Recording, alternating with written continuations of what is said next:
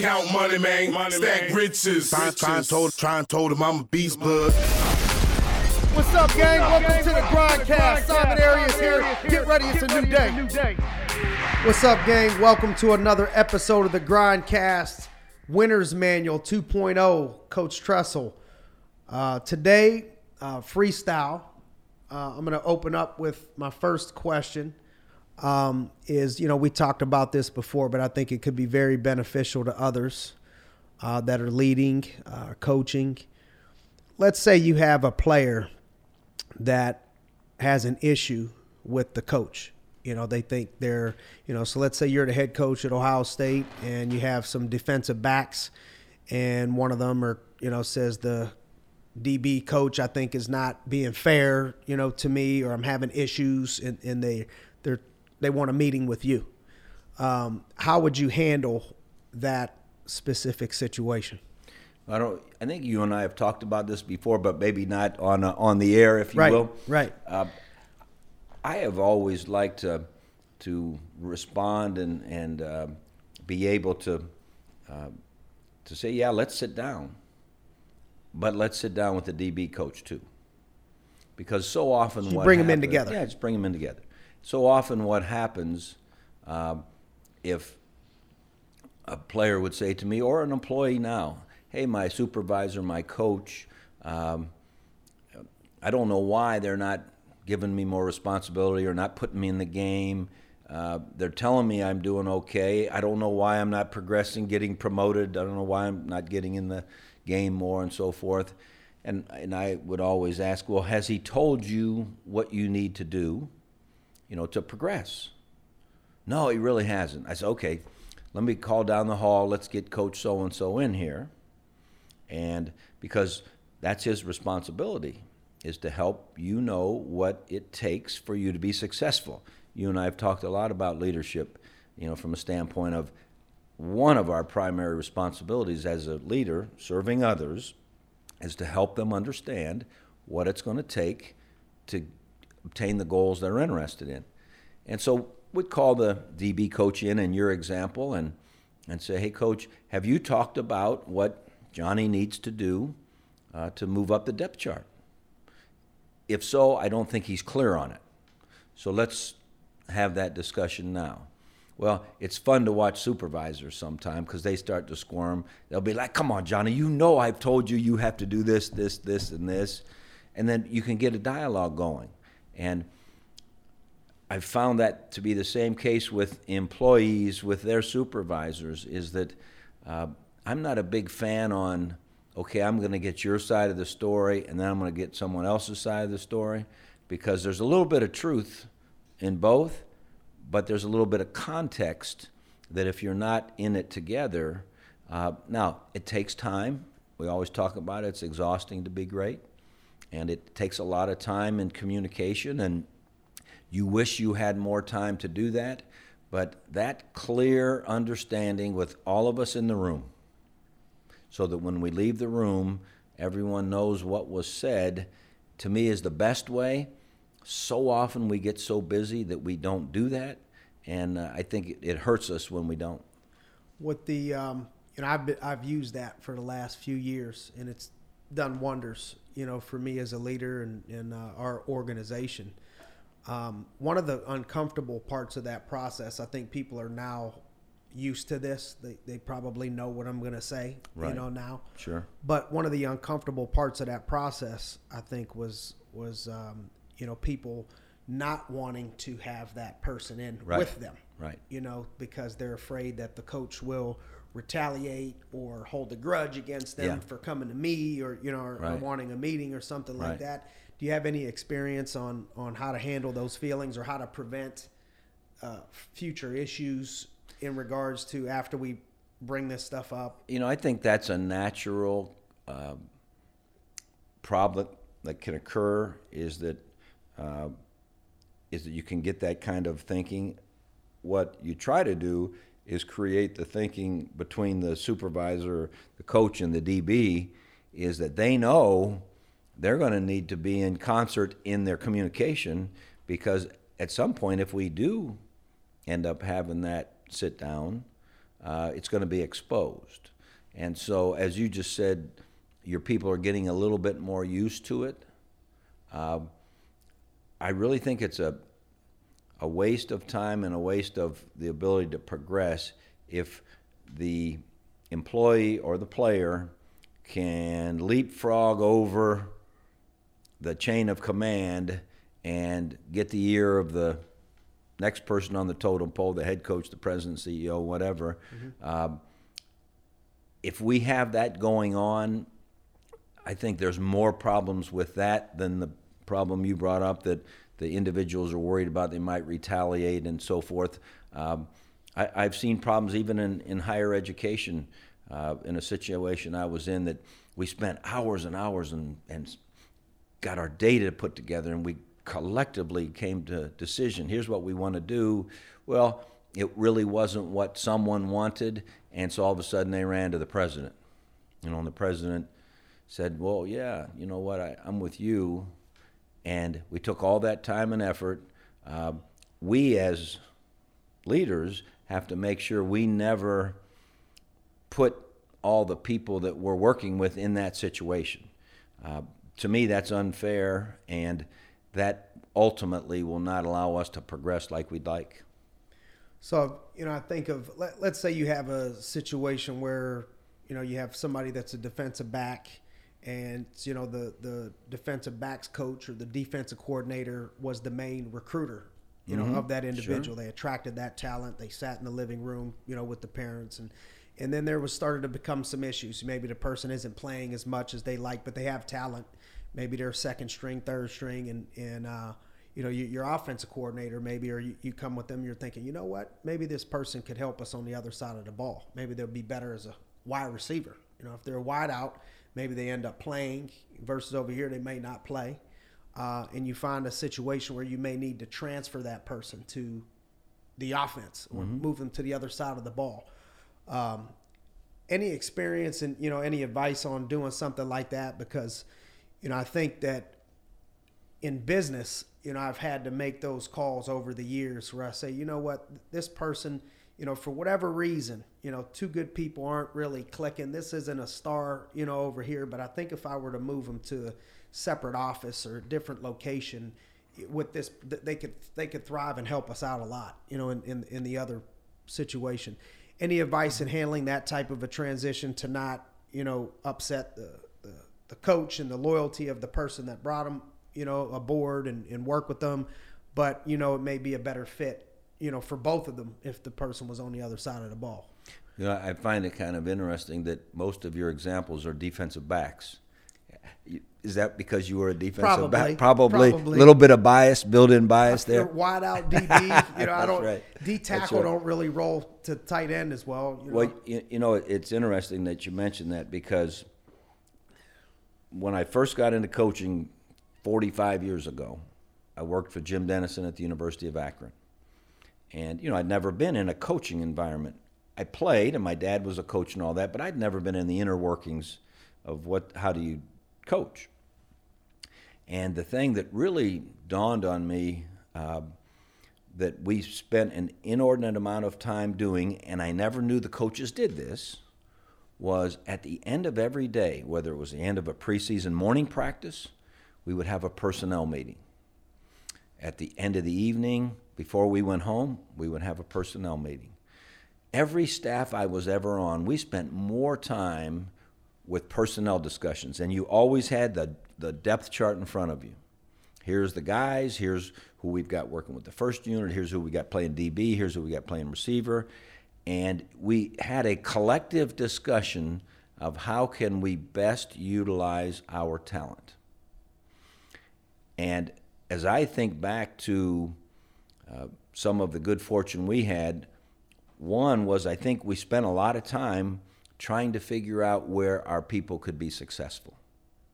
A lot of time. I mean, again, it's exhausting. The number of hours you have to really talk through, get everyone's input. What did you see from him on the field? Where do you see he's most natural and so forth? And then the second thing that I thought our staffs did a wonderful job doing for years and years was they took the personnel we had, tried to get him in the right place, and then tried to give them the things to do that they were best at doing. Put them in their strike zone. Put them in their strike zone. And so, you brought up the example of the DB that, maybe you moved a receiver and the position coach recruited him and all that kind of thing. What you tried to have out on the table, again, with all of the coaches in the room, all of the supervisors in the room, was, we've got to leave all those egos and biases and so forth, at the door. And what is it that the team needs? Now, we're all human. And that person that recruited that DB got to know him better. There's an emotional tie. They want him to succeed. They want their recruiting record to look like they brought in good folks. And you can err when those kinds of things creep into the discussion. And where I think our staffs were better, we became a better team when our staffs were better at really just looking at the facts, watching the film, not getting caught up in, well, hey, that's my guy, or, oh, I don't want to lose that DB. I know I got 7 pretty good ones, and we only maybe have 3 wideouts that we think right now are ready for us to win, and let's take one of those DBs, and now we got 4 wideouts, and we got 6 DBs, and, we're going to raise up the rest of them, but for the moment, we got to play a game this week. Here's who we think, leaving all the biases aside, trying to have, the needs of the team first and foremost, is part of the magic of working together as a staff. Yeah, speaking of the needs of the team, I remember, I don't know if you want to bring up who the player was, but I remember months back we started talking about you had a specific athlete that came in that you recognized had a specific amount of talent that would help you by the end of the season. And the coach didn't want to put that person in yet. They were saying, well, by the time we play, at the end of the season, he'll be ready. But he's not ready right now. Right. I remember you coming back saying, well, how come this person isn't on the field yet? I'm not watching them. Well, they're not ready. They don't quite know all the plays, and right. but they'll be ready by the end of the season. Right. And what you said made a lot of sense. Do you remember that? Oh, I remember it vividly, right. Yeah, because I've had that example many times. The first thing we always wanted to do with someone we recruited to our team, so it's whether we recruit a student athlete to play for us or you're recruiting someone to work at your business, they're part of your team, is as you recruit them, you really would like them to be able to do what they are interested in doing. So Teddy Ginn came in and he wanted to be a corner. We knew he'd be a great kick returner, a great punt returner. He wanted to be a corner. And so we wanted him because he was a great human being. We wanted him on our team. He was he just glowed. You wanted Teddy Ginn on your team. He wanted to be a corner. So we went throughout the entire preseason with him playing corner, kick return, punt return. We knew he was going to, be devastating. He was going to be amazing. At the end of the preseason, as we were sitting in one of those long personnel meetings, we were saying, Teddy's probably not ready to help us at corner. He's not far enough along. He's definitely going to be our kick returner, punt returner. But, man, I bet you he could really help us at receiver. I wonder if he would have some interest. So we had that discussion. Hey, Teddy, you said you wanted to be a corner. Keep working. You could be a good corner. Might help us more quickly at receiver. Your call. Teddy said, well, whatever the team needs. That was Teddy Ginn. He didn't care about Teddy. He cared about the team. So we moved him to receiver. Well, we had just been through 29 practices. In preseason, you practice twice a day. You get more practices in preseason than you do really the rest of the season combined. Mm-hmm. So he did not know the terminology and the formations and all that because he was playing defense. He knew the coverages. He didn't know that. And so early on in that first game week, we were struggling with him getting lined up because it was foreign language. He was learning a new language. And I remember having, again, in one of those personnel discussions, sitting there, and saying, well, how do you think the play, who will get in the game, a receiver and so forth. And, the coach said, well, Teddy's not quite ready. He doesn't know enough yet. I said, well, I was at practice. Teddy can help us. Well, he can't get lined up. I said, well, why don't we just give him a couple things to get lined up in game 1, and he'll learn more by game 2. And what's most important is the end. It happens to be the Michigan game, but the end of the season, the bowl game. So let's move in that direction. And we did, and then, he was a star from game 1 on. And but sometimes we do get caught up in what someone is today versus what they can be tomorrow. Yeah. And we have to have those discussions. Another good example of that, it might have been a year later, we had a young guy that we recruited as a safety. You'll recognize his name, Anthony Gonzalez. We thought he could be safety, corner, great kid, fabulous student, great team member. You want him on your team. And he got to preseason camp, and Ignatius. It was Ignatius guy, and Mel Tucker was the DB coach, and Mark D'Antonio was the D coordinator, both secondary guys. And we're about through, a week or so of preseason practice, and you have to know Anthony Gonzalez. That's why our country has a chance. He's a congressman right now from the state of Ohio. But in his thoughtful way, he came into my office and, Coach, do you have a minute? I said, yeah. Gonzo, what's up? And he said, I think my talents suit me better for offense. I said, okay, let's go. He was a freshman. I always want my guys to try to do what they have to do.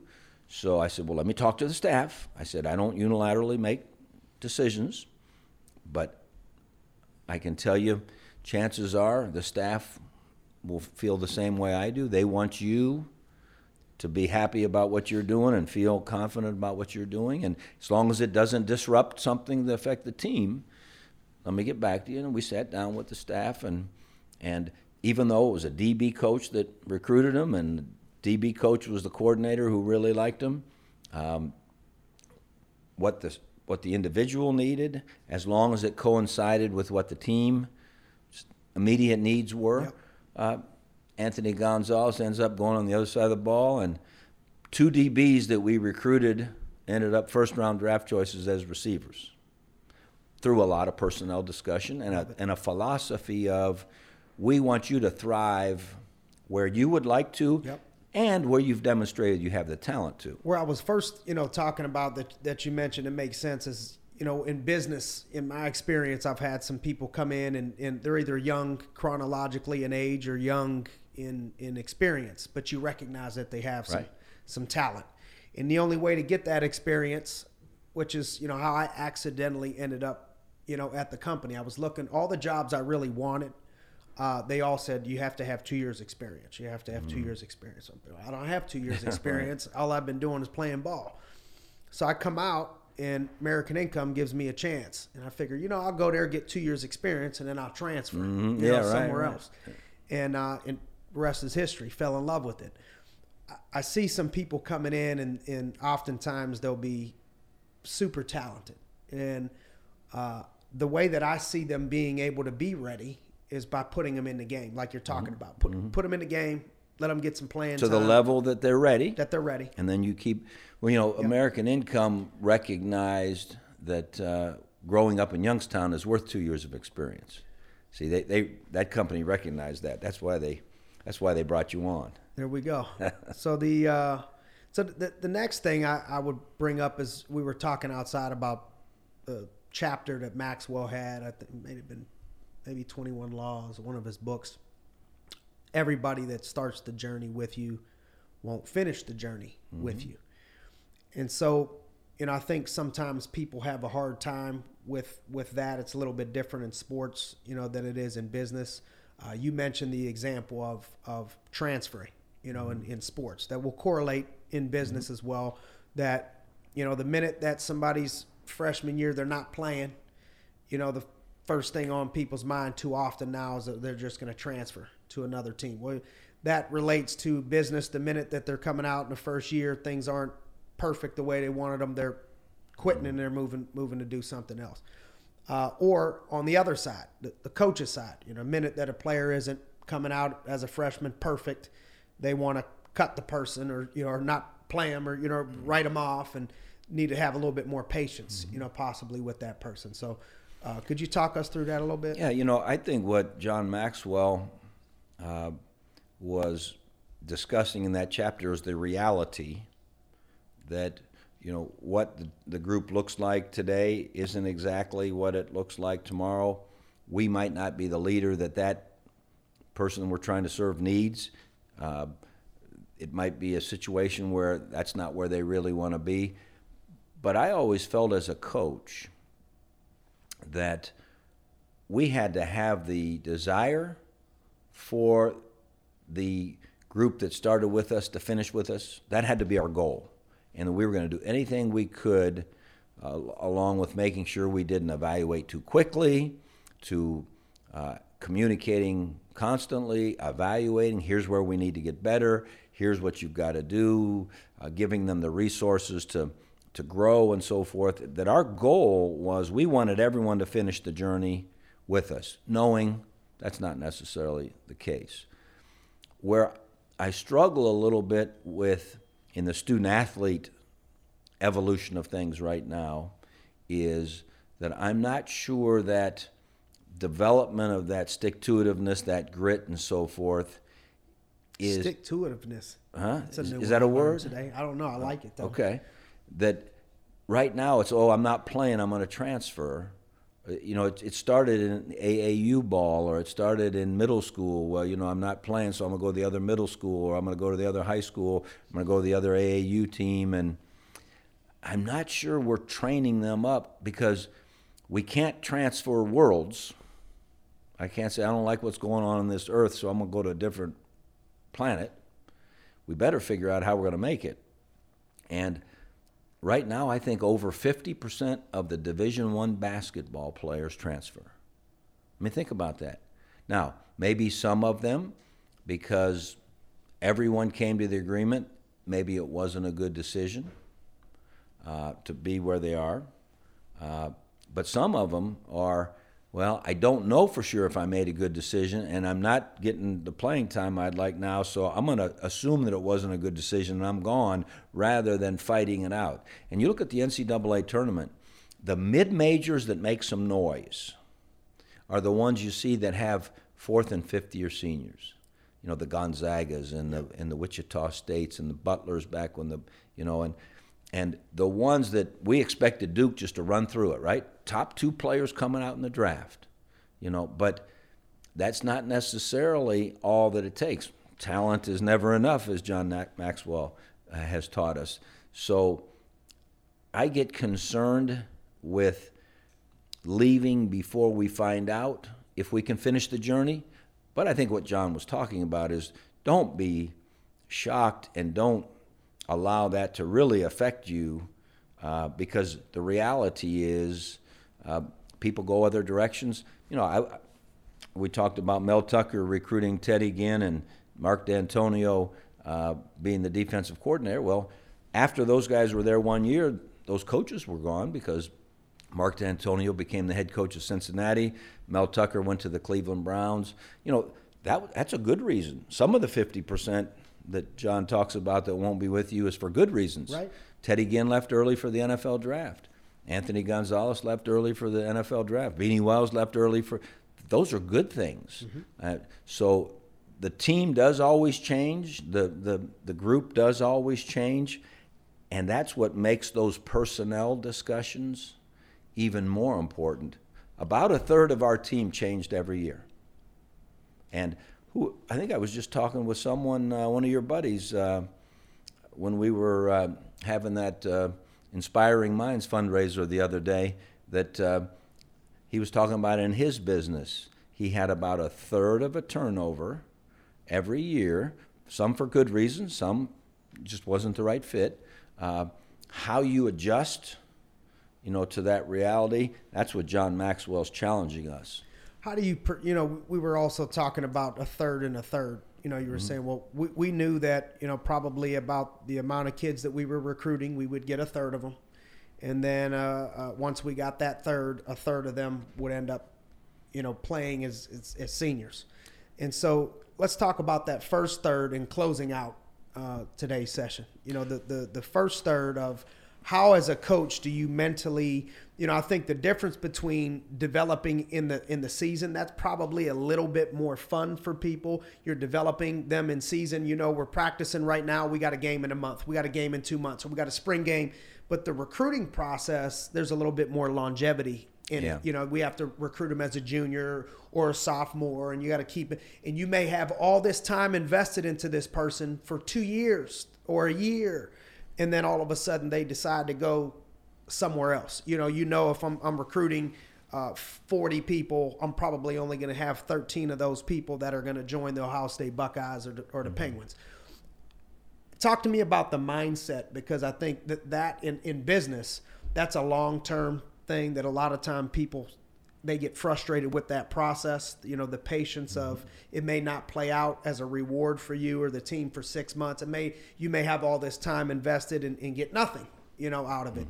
How's the mindset? How would you coach a young coach in business or in sports on the mindset of handling that mental game? Well, we always talked about there were certain steps in our recruiting, and recruiting is the lifeblood. You are who you have around you.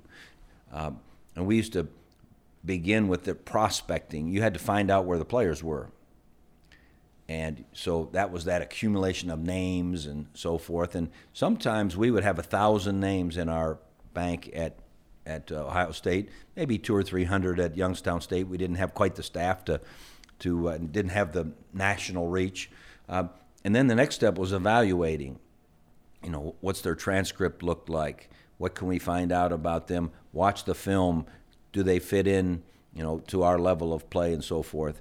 Then after you've evaluated them, now it's time to market to them, like get their attention, you know, and see if they have some interest. And then really the recruiting starts, which is the ongoing, get them to campus, show them what we've got, see if it clicks, go visit their high school, talk to their coach, talk to their guidance counselor, talk to the cook in the cafeteria and find out if they're the right kind of person that we would want to bring to our university. And then the last part is the close. The close is what it's all about. So those numbers went from 1,000 to, you know, we might bring 100 kids in, counting in the summer and so forth. Official visits, where you're allowed to bring them in for 2 days and really go through the whole thing. At Ohio State, it got to the point where if we were going to sign 20 guys, we might have it down to 28. So Ohio State was a little different. At Youngstown State, if we were going to sign 20 guys, we might need to bring 60 because we weren't the first choice. We thought we could be the first choice at Ohio State.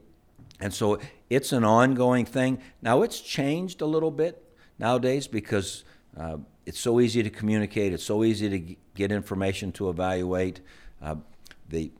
Now, you know, they sit there and they text back and forth all the time. The process of a coach to recruit a player, senior year, junior year, we got a year in. We've been recruiting them, talking to them, spending time with them, texting them back and forth, Twitter, whatever. They decide to go to USC, you know, or they go somewhere else. Any coaching on that, you know, that coach to keep his mind right, you know, a young coach saying, well, I put in all this time for nothing. Well, in our case, because the sale in our case is one, it lasts forever, okay? And we wanted for sure for the person to be dying to go to our place. I kind of feel that same way with employees here at Youngstown State. We go through these long search committees, this process, we put all this time in, we bring them to campus. At the end of the day, the only one that I want to sign on the dotted line is the one that can see themselves here, is dying to be here, loves what we got going on, and is going to do the best they possibly can. So whenever we would lose a kid, I think we probably had the inkling that the connection wasn't totally strong. Very seldom did we lose a guy that, man, I thought we were getting him. I mean, wow, I thought we were really, you know, at Youngstown State it was different. We'd be recruiting a guy for a while, and all of a sudden Michigan State offers. Well, I get that, you know, That's fine. You know, at Ohio State, I didn't think there was any place better in the world at that level one would want to go, but you could usually tell where their interest would lie, and so it's like being a DB. I'll bring up your background. When you're a corner, you got to have a short memory. You know, you slip one time and they make the catch, or you guess one time wrong and they go over top of you. Okay, if you sit around and moping about that, they're going to beat you again. Because you better have a short memory. So now you better go back and learn from what you could have done better. We used to try to do a little post-recruiting survey with the guys that didn't end up coming and saying, you know, what was it when they say, you know what, so-and-so, USC was closer to home. I got that. You know. Yep. USC has one, you know, they think I can get in the game sooner. They only have 4 corners coming back, and well, that was your evaluation, you know, whatever. So you always want to go back and study how you could do it better. But if you die because someone didn't come, focus on the ones that are enrolling, not the ones that didn't. Love it. Love it. Well, that'll close out today's segment of the Winner's Manual 2.0. Thanks for your time, Coach Tress. We'll see you again soon. It's President Tressel to you. OG. Old gangster. Count money, man. Stack riches. Try and told him I'm a beast, bud.